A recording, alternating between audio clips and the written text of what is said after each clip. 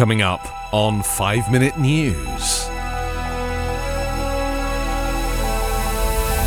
White House refuses to negotiate on debt ceiling. Florida accused of racism after African American course ban. And Trump sanctioned for frivolous lawsuit against Hillary Clinton. It's Friday, January 20. I'm Anthony Davis. The US government hit its $31.4 trillion borrowing limit on Thursday amid a standoff between the Republican-controlled House of Representatives and President Joe Biden's Democrats on lifting the ceiling, which could lead to a fiscal crisis in a few months.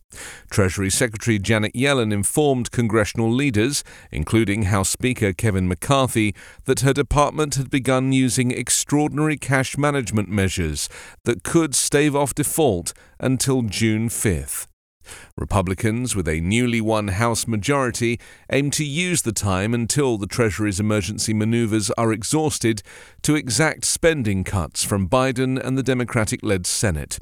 Corporate leaders and at least one credit ratings agency warned a long standoff could rattle markets and unsettle an already shaky global economy. But there was no sign that either Republicans or Biden's Democrats were willing to budge. Republicans are trying to use their narrow House majority to hold the economy hostage in order to force deeply unpopular cuts to Social Security, Medicare, and other key programs. They added almost $7 trillion to the national debt under Donald Trump. Raising the debt ceiling does not increase spending or the federal debt. It simply allows the government to pay bills it has already taken on. There will be no negotiations over the debt ceiling, White House Deputy Press Secretary Olivia Dalton reiterated on Thursday.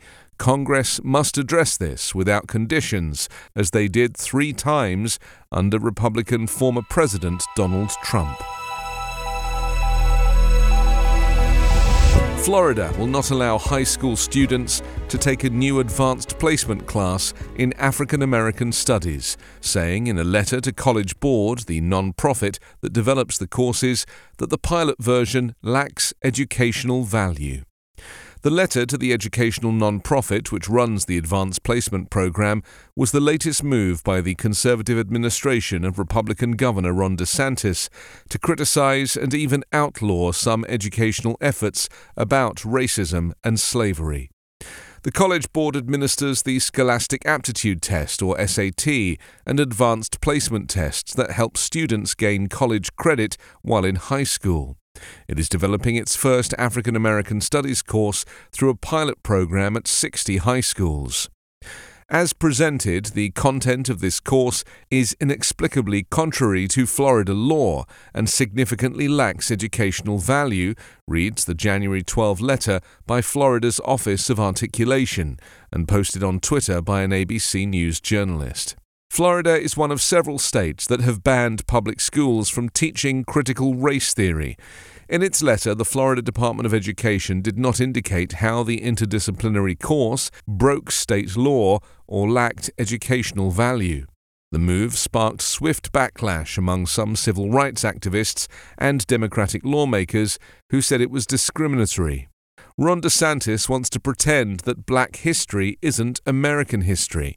Leaders like him are the reason why Florida has seen a huge surge in hate crimes and acts of racism over the last 2 years, said newly elected Florida Congressman Maxwell Alejandro Frost. Martin Luther King Jr. III posted on Twitter, "The state of Florida will allow AP European and American Studies, but AP African American Studies is contrary to Florida law. Please explain how this isn't blatantly racist. Floridians deserve a clear answer." A federal judge on Thursday imposed nearly $1 million in sanctions on disgraced former President Donald Trump and his lawyer for filing a frivolous lawsuit against Hillary Clinton and others that claimed they tried to rig the 2016 presidential election in Clinton's favor. This case should never have been brought, wrote Judge John Middlebrooks in U.S. District Court for the Southern District of Florida in his order sanctioning Trump for the suit, which the judge previously dismissed. Its inadequacy as a legal claim was evident from the start, Middlebrooks wrote. No reasonable lawyer would have filed it. Under the order, Trump and his lead lawyer in the case, Alina Habba, are jointly and servably liable for the total amount of sanctions the judge imposed, $937,989. Middlebrooks in September had dismissed the case against Clinton and all other defendants besides the United States government with prejudice, which bars Trump from refiling the lawsuit.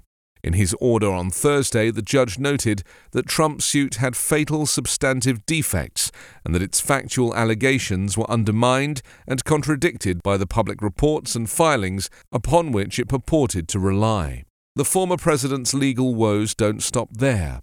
In addition to being investigated by the Justice Department for his part instigating the January 6 insurrection, his recently disclosed deposition in a rape trial included multiple inconsistencies.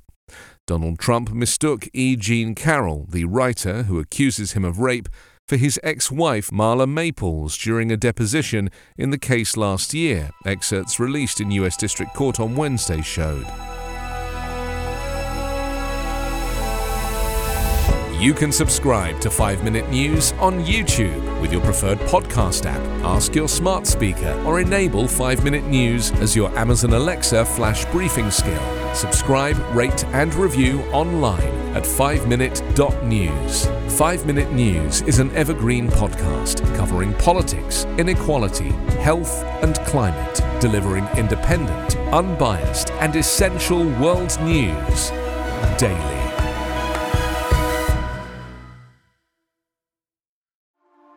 A news story gets shared by a friend on social media, or you catch a tweet that really makes your blood boil. But how do you separate fact from fiction? That's the premise behind Disinformation, a 10-part series from Evergreen Podcasts and Emergent Risk International coming this fall. Tune into Disinformation wherever you get your podcasts, and remember, don't believe everything you read.